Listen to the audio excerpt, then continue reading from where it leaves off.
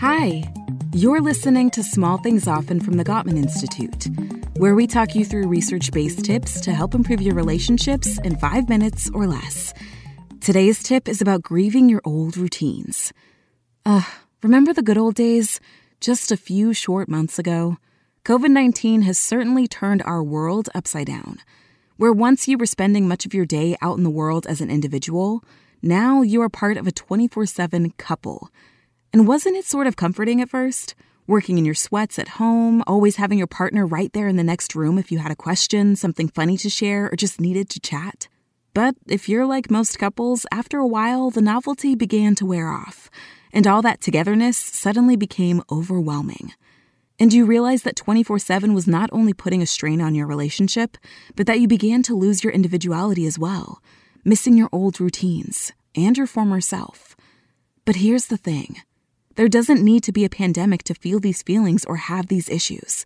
Couples in long-term committed relationships face similar challenges. So how do you navigate your desires for individuality versus togetherness? How do you deal with longings of security and family while also yearning for individuality? Well, grab a pencil and jot this down, because we're going to give you some strategies to help you do just that. Our first suggestion: talk to your partner and set specific boundaries around time spent with one another. If you're both working at home, you may prefer to be alone all day during working hours, while your partner likes to check in every hour or so. So discuss what you each need, and then create compromises. Perhaps take a break together during the day, and share a list of items you want to talk about.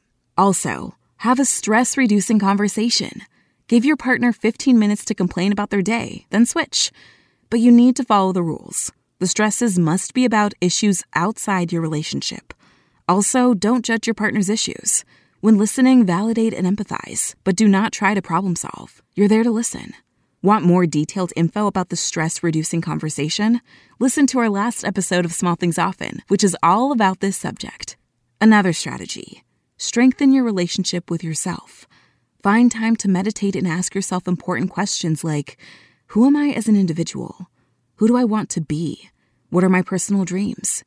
Then listen to your heart, because the answers to those questions will guide you to projects or interests that will make you happy and fulfilled as an individual and feed your soul. Next, use your imagination to create some fun at home. Dress up each morning to go to work, even if you're going to your computer down the hall. Plan a candlelight dinner for two, cooking your partner's favorite meal. Or maybe write a love letter to your partner telling them all the reasons you fell in love with them. Be creative. The possibilities are endless. And finally, carve out some time with your partner to discuss both your individual and shared goals and dreams, and then support one another in making each of those a reality. Ask each other big life questions, and spend some time discussing how you want to grow as individuals and as a couple. Today's small thing: ask your partner how they're feeling about the time you spend together versus apart. Then figure out a plan to balance your relationship between togetherness and separateness. Be part of a loving couple, but keep your individuality too. Tune in to the next episode of Small Things Often for another quick tip from the Gottman Institute, helping you maintain and strengthen all of your relationships.